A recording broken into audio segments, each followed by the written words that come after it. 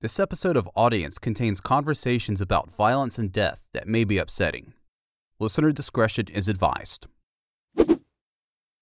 So this is our final episode of Season 2, and we've covered quite a bit of ground over the past few months. We've talked to a singer-songwriter, an art educator, food writer, and even two buddies who just love talking about Seinfeld. But until this episode, we haven't really touched the true crime genre. I'm sure you've all heard the takes about how it can be exploitative and how our collective obsession probably isn't healthy. And that's all very true. But at the same time, I don't think any stories are off limits, and just because a story might make someone uncomfortable doesn't mean it should not be told. It's just how it's told that matters. Do no harm is the number one, and if someone wants to tell their story, then I'm here to handle it as responsibly as I can. Next, you'll hear how a journalist told a more nuanced, thoughtful, and compassionate story about a gruesome crime. My name is Stuart, and this is Audience, a Castos original series, where we go behind the scenes of all kinds of different podcasts to uncover the creative process behind great audio.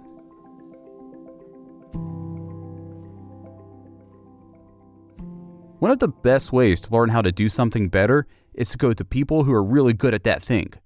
So at Castos, we do just that.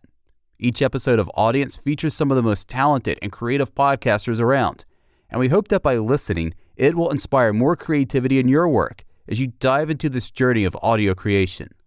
Along the way, Castos wants to be part of your journey.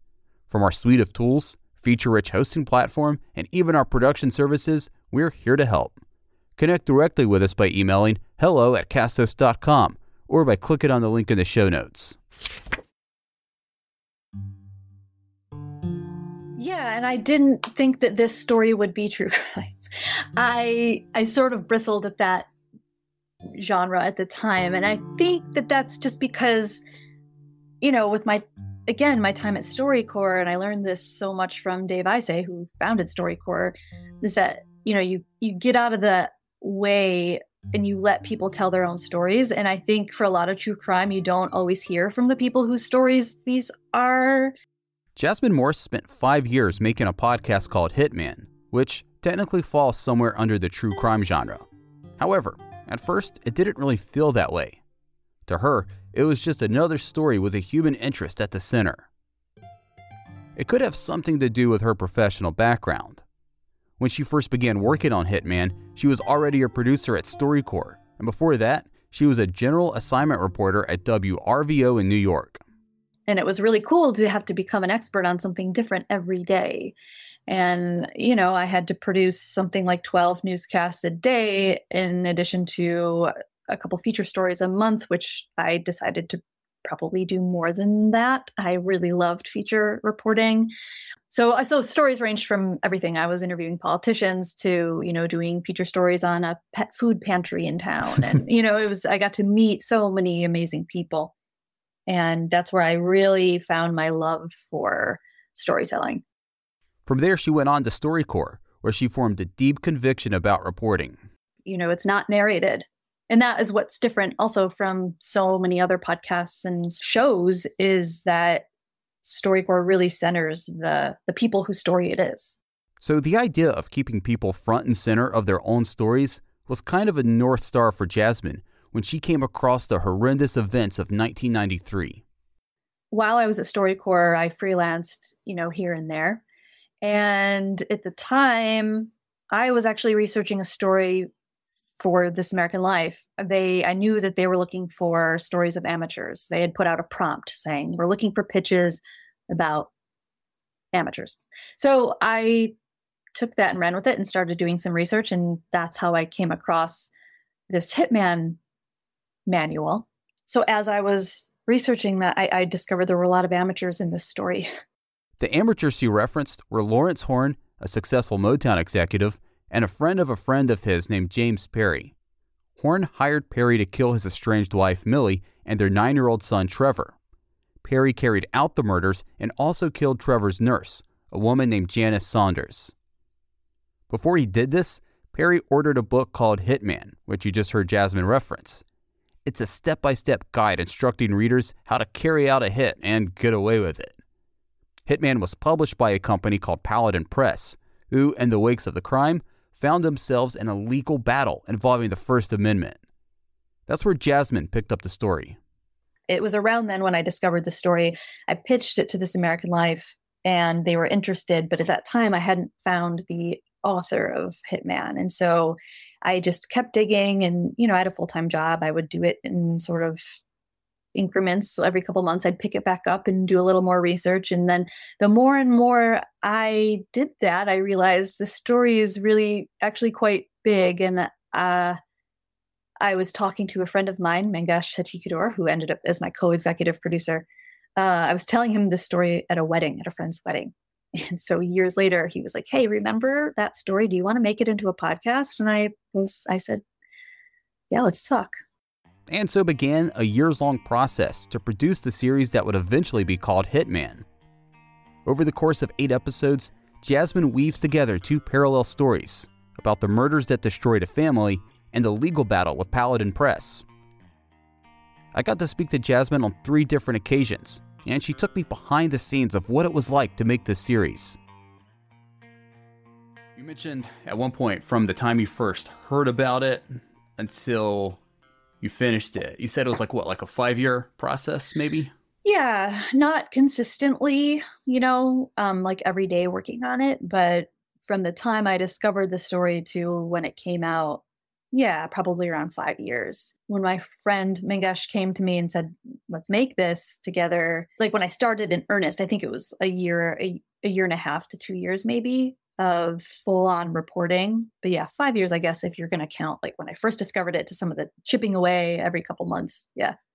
And so like part of the reporting, that's conducted interviews, that's background research. And you're even going, I think, to like the courthouse and getting like case files and stuff. How open were, because I know that's one of the things that like seasoned reporters know to do and know how to do, but was it hard to get access to a lot of the case files? Yes and no. At the time, I went down to DC to get the case files for the criminal case for the James Perry and Lawrence Horn cases. It's in the same district as when Judge Kavanaugh was being sworn in. And so it was just a really crazy time for them. And so it was a bit of a struggle. And also this case, it has been reported on before, though, they did tell me not too many people had come and looked through all the files, but they had been.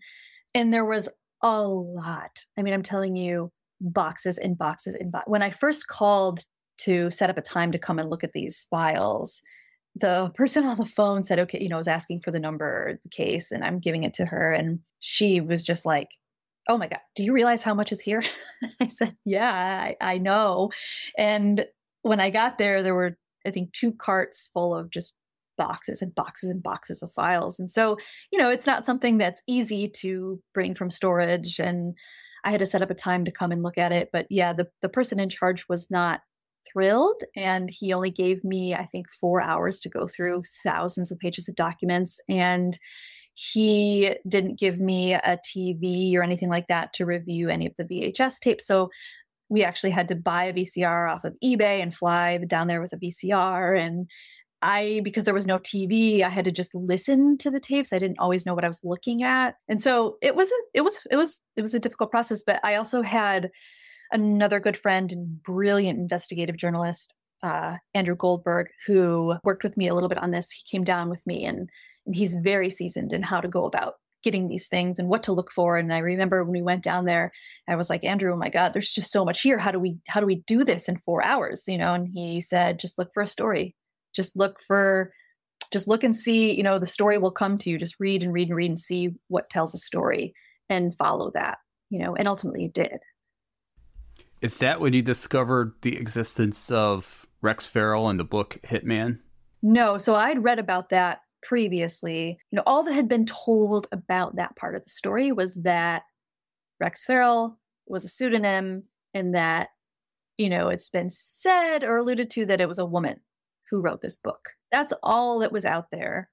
No one had ever told that story. And so that took so much more digging. None of that was in these criminal cases. So there were so many cases involved here. There's the settlement with Children's Hospital when the accident happened, there, which is what Lawrence Horn hired hitmen to kill his family for. It was that settlement money. Then there was the two criminal cases, the James Perry case and the Lawrence Horn case. And then there was this, civil case. I mean, there's so many cases. The Rex Farrell First Amendment suit came years after the murders. So that was a whole other box of files. It's not like this is like curated information when you're going through case files. It's not like there's a table of contents, or it's not like searching online where you can do a search. I mean, I can't even imagine. Yeah. And when you go there, that's everything. And you're only allowed as a journalist to use the stuff that was used in the trial. So anything that had an exhibit sticker on it, I could use, but everything else was there. So they were also trusting me to do my job and not take some of the stuff that was not used as evidence. And, one of the things that was also just so frustrating was when I got there, I was looking for, so if you listen to this podcast, you know that one of the smoking guns of this criminal case in the murder trial was the fact that James Perry called Lawrence Horn, and it was recorded on his answering machine, on Lawrence Horn's answering machine. James Perry called and basically said he'd done the job. And there was a recording of that. And that recording was missing in all of these documents. There was a transcript of it in a folder where that recording should have been, and it was nowhere to be found. And they don't know what happened to it. Maybe a previous documentary crew took it. They don't know, but that was not there. So that was kind of baffling. But it was a 25-year-old case. These things happen. The fact that the files still existed was great for me. So at what point in this process did you get linked up with iHeart? Sure. So when Mangesh came to me, he was at the time working with How Stuff Works and making podcasts there. And so I initially worked with them to put this out. And then How Stuff Works got sold to iHeart. So then my partnership, that's when that began. Yeah, it was, I want to say, I don't know, it was like 6 months into the reporting that happened. And so, yeah, nothing really changed in that process, but they did eventually bring on an amazing producer who I could not have gotten this out without Michelle Lance and Mark Lotto, who was a story consultant. So Mangesh, Michelle, and Mark really, I could not have done this without them. They were incredible collaborators. Did they have much editorial control, or were they just kind of giving you the resources you need and said, Jasmyn, go do your thing? It was really 50-50 collaboratively. I mean, we made this together, and Mark and Michelle and Mangesh are great. And thankfully, they pushed me where I needed to be pushed, and I learned so much, and we all learned so much through this process. Yeah, it was very much all hands on deck, get this thing out. We had to push the launch date a few times. We were reporting right up until, sometimes we were publishing these episodes at like 3 a.m. because some reporting, had come through 2 days before. So even though I worked on this for 5 years, it was up until publishing when I was really working on it. You said there's like multiple storylines. So I want to zoom out a little bit, because we've kind of alluded to it. Paladin Press, the people, the company that published the book Hitman, that was written under the pseudonym Rex Farrell. It brings up this kind of subplot, I think, of freedom of speech and for sure. the role it played in all of this, and it's really complicated, I think. What was your feelings about Paladin Press while you were reporting on this? Yeah, so in those few years leading up to, before Mangesh said, let's do this, when I was just making calls, I talked to folks at Paladin Press. I called when I was doing, just research on this story to see if there was anything there, or at the story, if I should pursue it. And as soon as I brought up Hitman, they hung up the phone. But I did talk to someone. And then in the ensuing years, Paladin shut down. Pedro Lund died and shut down. So that even was just a journey in the reporting. It was just kind of the evolution of Paladin and what it was doing at the time. But yeah, the idea of Paladin and the First Amendment, freedom of speech, as you said, it's complicated. And it took me about, an hour and a whole episode to unpack that. Episode 6, I think we really get into it. And I'm a journalist. Freedom of speech is, that's what my job is based on, So I had a lot of conflicting feelings about it. Of course, it's not my place as a journalist to make any kind of determination on whether, this was the right decision or the wrong decision, or what, should the case have proceeded. I'm just here to ask the questions. But the question of whether or when information can be dangerous, I struggled with myself in terms of including some of the details of the book. Like, this book is banned. Hitman is banned. You can't buy it anymore. But of course, I have a copy, but I'm telling people about it. I'm bringing it back up into the public consciousness. People maybe had never heard of this. And I'm saying, hey, by the way, there's this book out there. And Judge Michael Ludig, who issued this scathing opinion in the Rice case, he's known as a very conservative judge. And he had the same hesitation I did in writing his opinion. Do I include some of the details of the book? All of the ways that James Perry followed the book and committed these murders. In order to tell the story, I have to share some of that. But is that perpetuating, this idea that this information shouldn't be out there, or what have you? He deemed this case unique in the law. So does this case say something about the First Amendment generally, or is it just a one-off? Ultimately, it's murky for some. It's crystal clear to others. I think it just depends on who you talk to.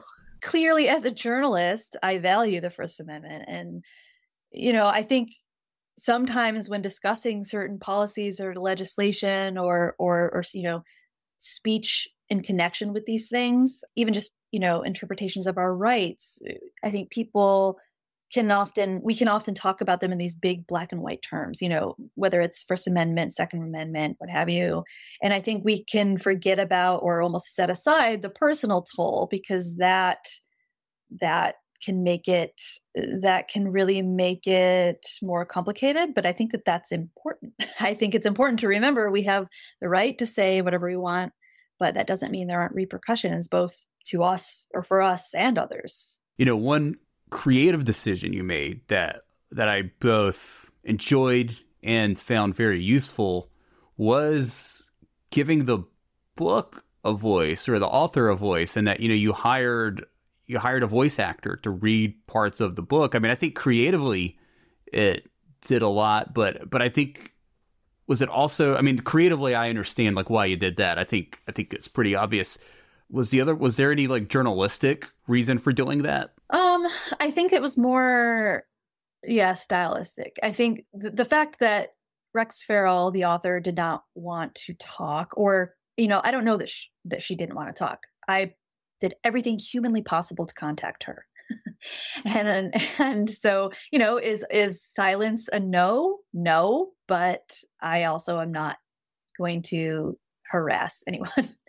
So, yeah, I think all I had to go on was court documents and a friend who I had spoken with earlier, or, several years earlier, who didn't want to be on the podcast either. So, yeah. So, just so that it was less of my voice and just maybe more engaging to listen to. That was the decision that we came up with. Were you surprised that it was a woman that wrote it? I did know that it was a woman early on. So it wasn't, this big surprise to me, but the story behind Hitman was brand new. And when I was uncovering some of this stuff, I was shocked, really. And it was a crazy process going through that. But yeah, it is interesting if you read the book, because, which I'm not telling anyone they should, but it's very misogynistic, extremely misogynistic. And to read that and then, try to reconcile that with the fact that it's a woman who wrote it is interesting. But if you listen to the podcast, you'll learn that there was another person involved who, maybe even was a co-writer at one point. Yeah, it's a unique story, that's for sure. Again, with all these different threads to kind of navigate, I mean, how did you decide how much time or how much focus to give on one? Because I mean, you could easily, I think, have just kind of gone down this rabbit hole of making a story about Paladin Press or the story of Lawrence Horn and his family. Was that tricky to do? Totally. I mean, each one of these parts could have been its own season, I mean, there's so much also that I didn't even include because we didn't have time. The story's even bigger than it is in the podcast. But one of the things that I feel really important or really strongly about is just, I don't ever want to pad anything. Like I typically let the story be as long as it needs to, but I would never want to stretch anything out or include anything just to fill time. And in this case, that it was the opposite problem because there was so much. But it was important for me to make sure that Tiffany was the through line. I think there's so many parts to this story, but ultimately she lost her brother, her mother, a good family friend, and ultimately her dad. She lost so much through this process. And she, that's a whole other discussion about how Tiffany came to share her story with me. But in building trust with her and working really hard to do that, I wanted to do right by her and just make sure that her voice didn't get lost because I had so many times previously. I mean, people had written books about this case. There have been shows about this that she was never contacted. She said she was never contacted to weigh in on. And I didn't want to do that to her again. And so for me also the human toll and we can talk about the First Amendment in these ambiguous or broad terms, but ultimately we're talking about like who was actually affected by this case. And it was, Tiffany and her family and also the Saunders family. But I really felt strongly about giving enough time to get to know Millie and Trevor and Janice, and just getting to know the actual people and their families and those who were affected by it. And again, allowing Tiffany to have the last word and ending the last episode with her. So yeah, I mean, when thinking about what to give time to, that's something I thought a lot about. And that's something you cultivate over a period of time. Yeah, I imagine. Yeah, for sure. I mean, hours and hours and hours of conversations, phone conversations, months of discussions, which I'm really excited to talk about with her. It was a process for both of us. Okay, so we talked a lot about Tiffany during our conversation. Tiffany Horn is the daughter of Lawrence and Millie and the older sister of Trevor, so someone who was very much impacted by these events. She's heard all throughout the series, but Jasmyn made a point of giving her a special platform on the final episode called Coda, Ashes for Beauty. Like I said earlier, the idea of keeping people front and center of their own stories was Jasmyn's North Star as she told this very complicated and sensitive narrative. We saw that play out especially during the final episode, like in this monologue. I first thought this was a podcast about a book, a murder manual for wannabe hitmen. I mean, it is. But the very first phone call I made when I started reporting was to Tiffany Horn, Lawrence and Millie's oldest daughter. Over the last 15 years of making radio, I find most people want to be heard. They want to know their story matters, and they just like to know they'll be remembered. But when I first spoke with Tiffany, she was immediately hesitant. Actually, hesitant doesn't do her reaction justice. When I started to explain that I'd want the experience to be meaningful for her, she just thought I was being patronizing. This was a woman who's been through hell, and some days is still there. She had to want to do this, and she had to know I wasn't going to burn her like other journalists had. She told me she was once on a talk show, and they surprised her by inviting a hitman on stage. Can you imagine? So in our last episode, I want to talk about a dynamic that's right at the core of many true crime podcasts. The one between the journalist and a survivor. It's a relationship filled with all these unexamined obligations and limitations and expectations. It's a balancing act. Over the course of the last 2 years, Getting to know Tiffany and learning how to speak to her, how best to listen. This process informed every step along the way. And we've come a very long way from where we started.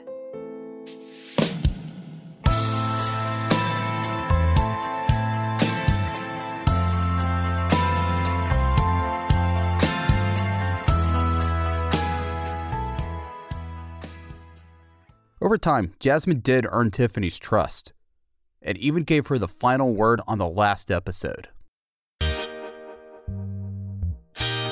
One of my favorite scriptures is Isaiah 61:3, and basically it says God gives us beauty for ashes. And I honestly feel like the ashes of my family being ruined that my dad created, my sister and I were able to take those ashes and create something beautiful, and we're still creating something beautiful to honor our brother and our mom. In one of our earlier episodes, I told you I'd called Tiffany to let her know we were focusing on her brother, Trevor. And she told me, I put my love for him in this box in my heart, and I don't open it often because it's too painful. I mean, a hitman broke into their quiet home in the middle of the night and smothered an 8-year-old child. It's really the unthinkable. I could never quite capture the full horror of what happened to him. But this was Tiffany's reality. This was her family. And even though it's so hard for her, she insisted he deserves to be seen. He deserves to be remembered. I do tell people that have losses, and it doesn't really matter how the loss happened, the loss is the loss, is you're going to always grieve these people that you love. It's a process. I grieve sometimes really hard some days, even all these years later, 25 years later. I just want people to know that's okay. Like, there's not a time limit. There isn't. I don't think I'll ever stop grieving my mom and my brother. Never. As time has marched on, Jasmyn and Tiffany have kept in touch, and Tiffany even joined us on a later call. The two of them chatted at length about how they formed a long and trusting relationship built on mutual respect. Sure. I mean, yeah, it was definitely a journey. And Tiffany, I mean, how did you feel when I first reached out to you? Well, yeah, I was like, oh, not again, because every so often I would get calls. There was a show that I had done for the ID channel, Discovery. And yeah, I thought, okay, this person's probably seen this. And I really didn't know much about podcasting, as I told you when we first talked. So the journalism major in me was really kind of curious. And so I think we kind of got off to a good start because of that, because you were willing to kind of go in depth into what you do. And I remember you sent me some, samples of your work, and I was really impressed with what you did for NPR, always being a big fan of NPR and just knowing the integrity, the journalistic integrity that NPR has. I'm like, okay, this might be different than what I'm originally thinking. Yeah. I'm from upstate New York, which is a little mini Midwest. And I tend to approach people with a very if this would be meaningful for you, I want to give you the opportunity to share your story. Very I try to be really thoughtful, but I remember, Tiffany, you were you're patronizing. Tiffany didn't know me at all from, I could have just been, just saying words. And so it was really important to me to kind of walk the walk and just prove to her that I had her best intentions or her best interest in mind. So yeah, I shared some stories with her that I had done. We talked for hours and hours before we ever talked about even doing an interview. We talked about so much stuff early on. And I think I felt like the patronizing was because I had producers that, were overly familiar with me from the very beginning, even when I was a lot younger. I had done the Maury Povich show in the past. I had producers call me from the Oprah Winfrey show in the past. And they all were so overly familiar and just so, and I was like, let's cut the BS. And I think Jasmyn was kind of taken aback, but then you definitely rerouted really quickly, which I was impressed with. I was like, okay, yep, this is I just responded to what Tiffany needed in the moment, which was just don't yes, me. What are your intentions with the story? Who have you talked to already? And I was just really upfront. And through the whole process, I did things I probably wouldn't normally do as a journalist. Like I would give Tiffany a heads up about some of the questions I was going to ask before the interview. I would tell her, I'm going to speak with so-and-so today. How do you feel about that? What was your relationship with that person? Is there anything you wonder would want to ask them? Even things like I'd run narration by Tiffany, stuff that I'd written to make sure that I didn't want anything to be a surprise for her, knowing her, the trauma she'd been through. Like I was not, do no harm. And I'm also not ever wanting to convince anyone to tell their story. And I think that's where I was coming from initially. It was like, if you want to do this, if you would find this meaningful, I'm here to listen. I'm interested in the story and in you. And I also didn't want to tell the story without her perspective. Yeah. And I remember you talking about the Paladin case and me telling you, like, this is so much more than Paladin Press. Like, this is my family. I didn't want to focus on that because for me, that was not a huge part of what had happened. And I remember you also like kind of reframing that. And, I do think it helped for us to be like a little bit more collaborative, and also me giving you insight, and used to jog my memory all the time. Like you'd come to me and talk to me about things that, of course I had forgotten. And then when you'd bring up certain people, I'd be like, oh yeah, like it was great. And I was so impressed by just how much research you did. Like you really went in depth. I mean, some things you ended up telling me about my own father that I really appreciated. So that was, how we kind of built this camaraderie between us and this trust. Yeah, it was like, I don't know. It was just so important to me to tell the story with Tiffany. I just, especially knowing that people in the past had told your story without even contacting you. I was not going to be another example of that. And for me, I've always done stories about people and the people actually affected by something. I think I told you, Stuart, before, I really have an issue with podcasts that just sort of regurgitate information that's already out there. There's no actual, talking to the people who are affected or the people whose story it actually is, both journalistically and also just as a human being. It's whose story is this? It's not mine, So yeah, and it was challenging. I mean, I remember even, months down the road, Tiffany would still sometimes be like, I don't know that I want to do this.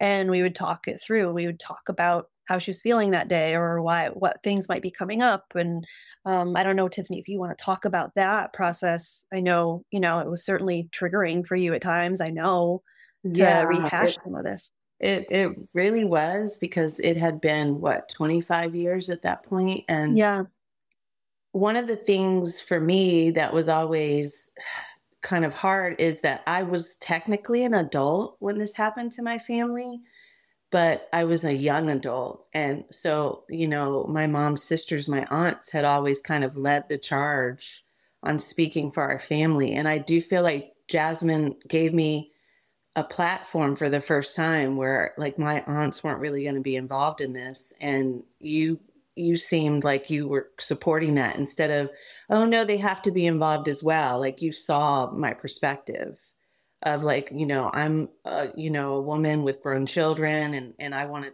tell my story about my mother and my brother and, my father. And I appreciated that as well. But it was scary for me because this would be the first time I was truly owning it as my own process and kind of driving that boat for my family, because my aunts had always been the figureheads and they had always spoke to what happened. And I mean, they probably needed to at that point because I was a young adult, but being an adult now with grown children, I felt like, oh no, I can tell this story and I could talk about it, but it's not as easy when you're really going through the process and going backwards and feeling all of those emotions again and just going, picking apart, everything. And to me, it's such a complex story. And then, I mean, you uncovered some complexities that I didn't even know about that made it even more so. So, it was overwhelming at times, but I appreciated that you were always available to me. We would stay on the phone. You walked me through the process. You never really had like a deadline. Yeah. And you were really supportive of me kind of just walking through it. Yeah. And I think one of the things I learned from Tiffany too was I was reaching out to people who she hadn't heard from and they hadn't heard from her in 25 years, whether it be lawyers or like Jenna Saunders' family, or these were people who, again, like after that happened, you guys didn't really have contact. And so I was reaching out to them at times and I would always say, I would mention that she's involved because I think that was also really important to communicate. And people would ask, oh, how is she doing? And it was really important to Tiffany that I don't share that, that's her relationship, that's her, or what have you, and that's her life. So, Tiffany, just her openness too, and her patience with me and how I learned how best to operate in under these circumstances. And I also really appreciate it because I take that into my work now as well. So yeah, Tiffany was always really upfront too about like, if this is too much for me, I will tell you. Because I was also used to checking in and just trying to be mindful and not, like do no harm. That's the journalist's number one tenet, And the fact that Tiffany would say, no, I'm good. I will tell you if I'm not. I really appreciated too. The autonomy that I just felt like I kind of had to form because like I said, I was a young adult and decisions were sometimes made for me. And so, at this stage in my life, I was really intentional about, being clear about what I did want to do and didn't want to do. And yeah, sometimes I think I maybe did come off as harsh, but it was because I wanted to remind myself that, I'm in control of this. Like I only do what I want to do. And, having that autonomy and that this was, my family, my story, like this was my, family that I was living with. And this is my family. Like once it was taken away from me and my sister, we only had each other. We were basically orphans and yeah, we had extended family, but it's not the same thing.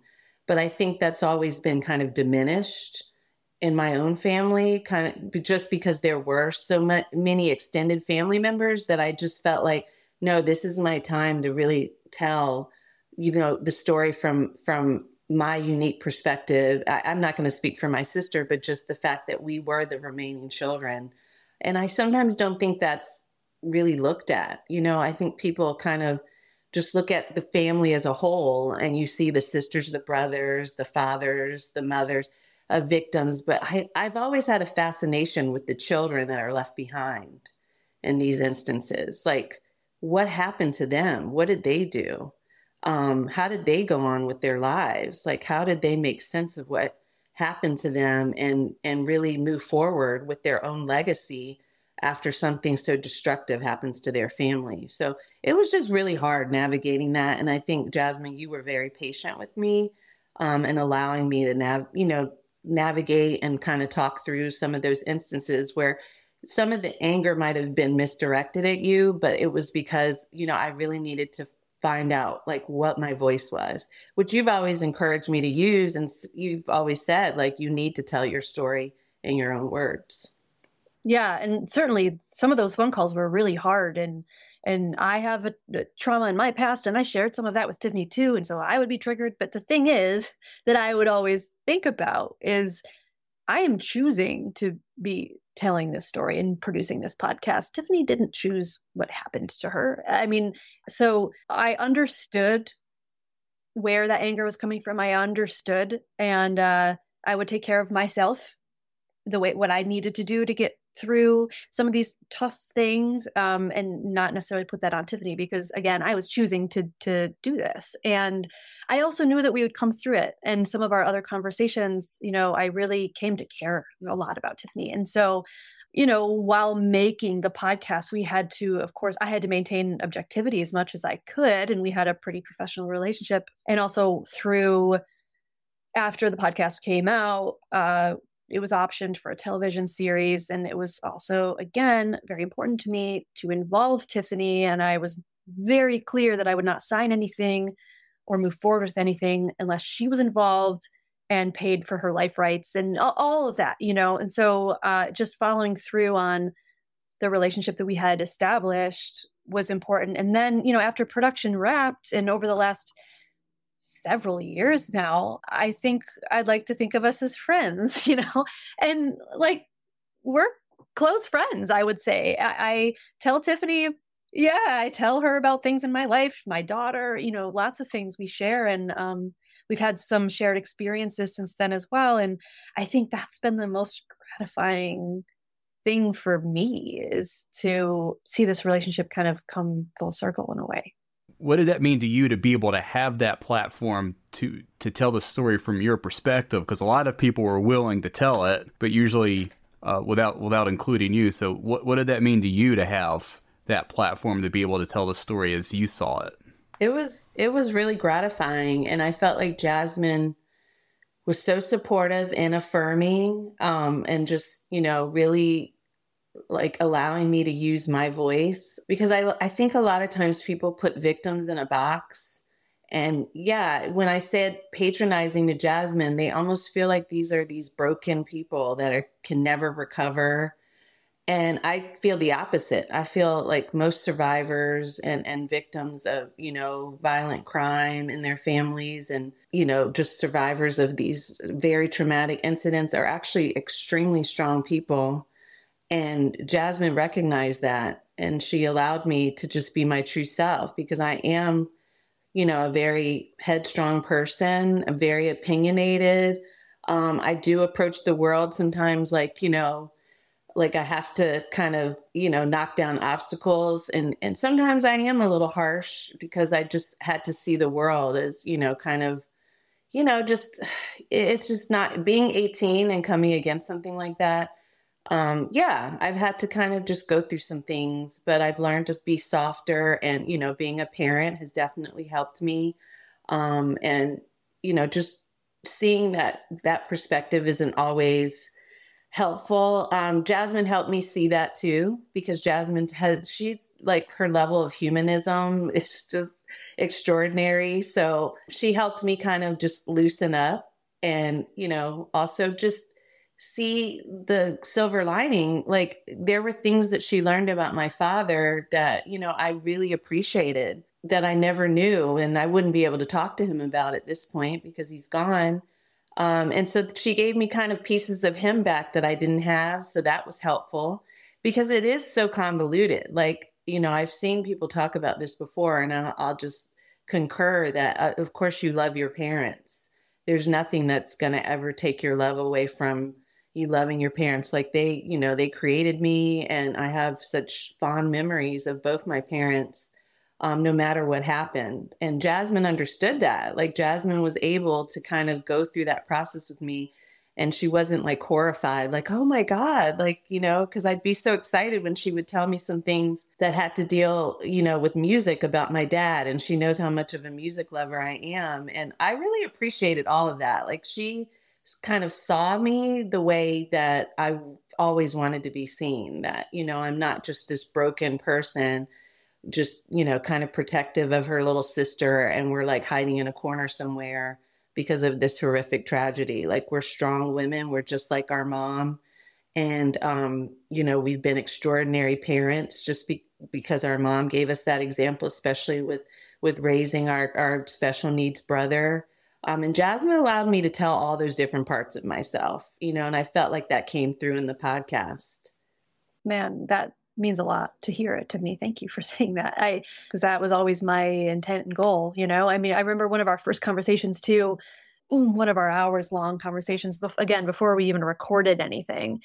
I remember us talking about the complex, you know, the fact that like, you still love your dad, and there's parts of him that you love and you're proud of, you know, he is a big deal. I mean, his impact on Motown and some of the songs that we know and love, My Girl, like he touched, you know, My Girl, like some really amazing music. And that is something that I think, Tiffany, you said something like, I don't want that taken away too, and that you should be allowed to be proud of that in your association with Motown. That's something that you can still have while also feeling the way you do about what he did, Exactly. And so, yeah, telling a nuanced story, and this is real life. And I thought that was really honest and important message too for people. And you let me do that without judgment, because I don't think people sometimes understand, that it is nuanced and it is a little convoluted and complex. And to be honest with you, like, my sister's not really there. She didn't have the same relationship. So I'm kind of singular in that. I may be the only one in my family that can really be proud of the things that he did. And he introduced me to music at such a young age. And I can't be dishonest about that's where my love of music comes from, is from my father. And I am proud of the things that he did in music. I'm never going to not say that, but obviously, yeah, there's other things that, are horrible. And we've talked about that, about, personality disorders and just, him being like a family annihilator and how kind of uncommon that is sometimes within, as far as what we've seen just in media, with Black families. And I just always felt like, oh, wow, like, how could he do that to his own family? You know what I mean? Like, you don't really see a Black man as much as you have in media, as much as white men are portrayed as being like family annihilators. And just, that was complex for me too, because it was like, that's my identity, is my core being, being a Black woman and just the way I've grown up. And telling the story, sometimes it's usually, yes, it's white women coming to me and asking me, for my opinion. And Jasmyn was able to kind of navigate that with me as well, because, we talked a little bit about the racial implications and just my feelings on that. So I appreciated having that conversation with you too. Yeah. Which is sometimes scary for me, because I didn't want to kind of be too vulnerable in that regard with you, because I wasn't sure if I could trust you with that. And you let me talk about that. Yeah, I really appreciated those conversations too, because we really just were open about everything, talked about race. I was a white woman coming to her. She didn't know me at all. Anyway, I think that's a really important thing that I could share with creators too, is don't avoid having really important, difficult conversations. And, even if we aren't talking about race, this is about race. It's about a lot of things. So yeah, don't shy away from those tough conversations, I guess. Audience is a Castos original series. Our founder and executive producer is Craig Hewitt. Production assistance is provided by Jocelyn DeVore, Esel Brill, and Marnie Hills. Our website and logo design is courtesy of Francois Brill, our head of product here at Castos. All of our music comes from the Storyblocks library. This episode was written, edited, narrated, and produced by me. I'm Stuart Barefoot. All previous episodes can be streamed anywhere you listen to podcasts and online at audiencepodcast.fm. Well, that'll do it for Season 2. Thanks again to everyone who listened, contributed, or helped out. Be sure to stay tuned to this feed, because we'll be putting out re-airs over the next few months and providing updates on all things happening with Castos. After that, we'll get right back to it in September.